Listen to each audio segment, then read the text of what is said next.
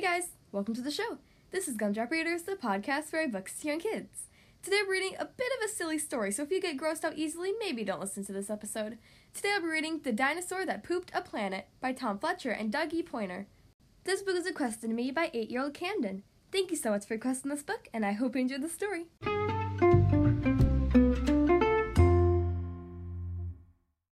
Okay, here we are on page 1.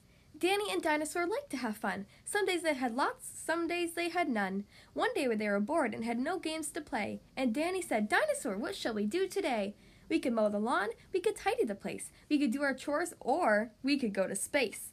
"But you mustn't forget to have your lunch," said their mummy. "You cannot have fun without food in your tummy." So they packed a packed lunch for the Science Museum, where rockets were kept if you wanted to see them. There were hundreds of rockets and spaceships surprise, tall ones and small ones of all shapes and sizes, and one that was ready to launch with a door big enough for a boy and his pet dinosaur. They ignored all the warnings. They couldn't care less. They pressed all the things they shouldn't have pressed.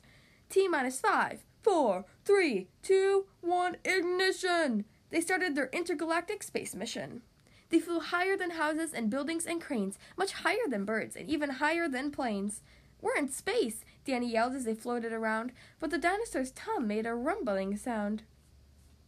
"Is it time to have lunch?" Danny looked at his watch. Then he looked all around for the dino's lunchbox. Danny started to worry, and then he started to panic. They left their packed lunches back home on their planet.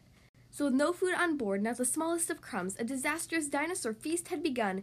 It gobbled up gadgets and gizmos galore. Nothing was safe from the space dinosaur. Robots and ray guns and blinking red blinkers, eating things up thought by NASA's great thinkers. The hyperdrive gamma reactor machine was swallowed along with the space tractor beam. It chewed and it chomped on the spaceship controls. The rocket was dotted with dino tooth holes. Inside it was bare. The spaceship was empty. Outside there were more things to eat. There were plenty.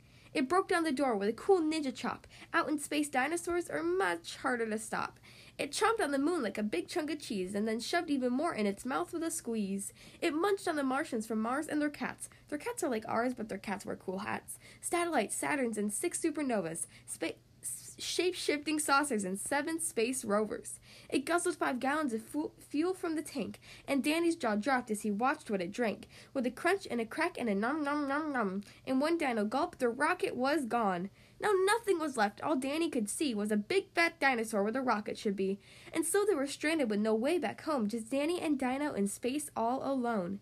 Now Danny was crying. He cried and he cried. He cried and his tears filled up his spacesuit inside. Unless they were going to stay there forever, the dinosaur needed to do something clever. With a feeling of guilt deep down in its gut, its brain brewed up a plan involving its butt. It knew there was only one thing it could do to get them back home. It needed to poo! Like a poop-powered rocket, the dinosaur flew. Dan hopped on its back, and he watched as it pooed. It pooped all the robots and ray guns and blinkers. The thing NASA's thinkers thought up were now stinkers. It pooped out the moon, and it pooped out the stars. It pooped out the space rovers and Martians from Mars. When Danny looked back, he could see a poop trail from far out in space in the dinosaur's tail. They headed for Earth, and they started to orbit. It pooped out the clouds, but the clouds just absorbed it. They flew past buildings and streets of their town, leaving the houses all smelly and brown. It finally landed back on the ground. "Hooray!" Danny cried. "We are home safe and sound." They looked to the sky, and the things that were pooped had formed a poop planet right next to the moon. So Danny promised to listen to Mummy, because fun is not fun without food in your tummy. And just when you thought all the pooping was done, the Mars cat plopped out of the dinosaur's bum. The end.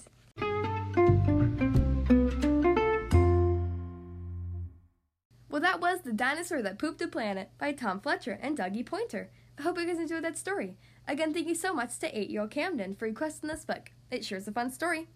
Don't forget to go check out the brand new Gumdrop Readers YouTube channel. I post new videos weekly on Thursdays. Be sure to subscribe so you never miss a new video. Plus, it helps me out a lot.